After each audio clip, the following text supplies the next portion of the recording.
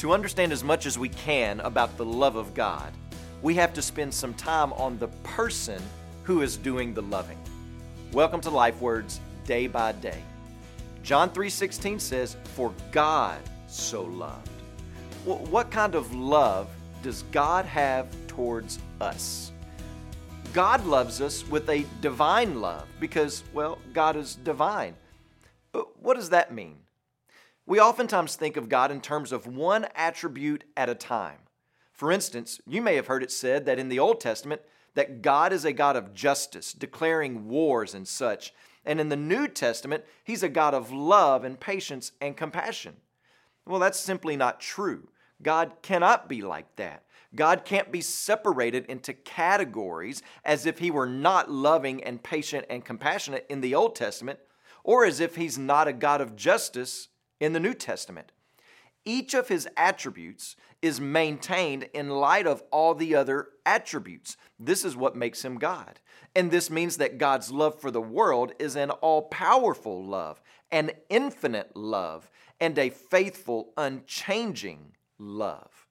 God's love is an all-powerful love, the love of the Creator who called creation into existence out of nothing, a love that cannot be overcome or defeated. The Bible says, what can conquer or defeat the love of God? Nothing. Paul writes, "Who shall separate us from the love of God?" In other words, what force or person or purpose is strong enough to separate those who have been brought to God by means of His love for us? Paul also writes that God chose us in Christ before the foundation of the world. In love, He predestined us for adoption through Jesus Christ according to the purpose of His will. So God's love for us originated in eternity past, and it flows to eternity future. John Owen writes, "Though we change every day, yet His love does not change. If anything in us or on our part could stop God loving us, then He long ago would have turned away from us. It's because His love is fixed and unchangeable that the Father shows us infinite patience and forbearance.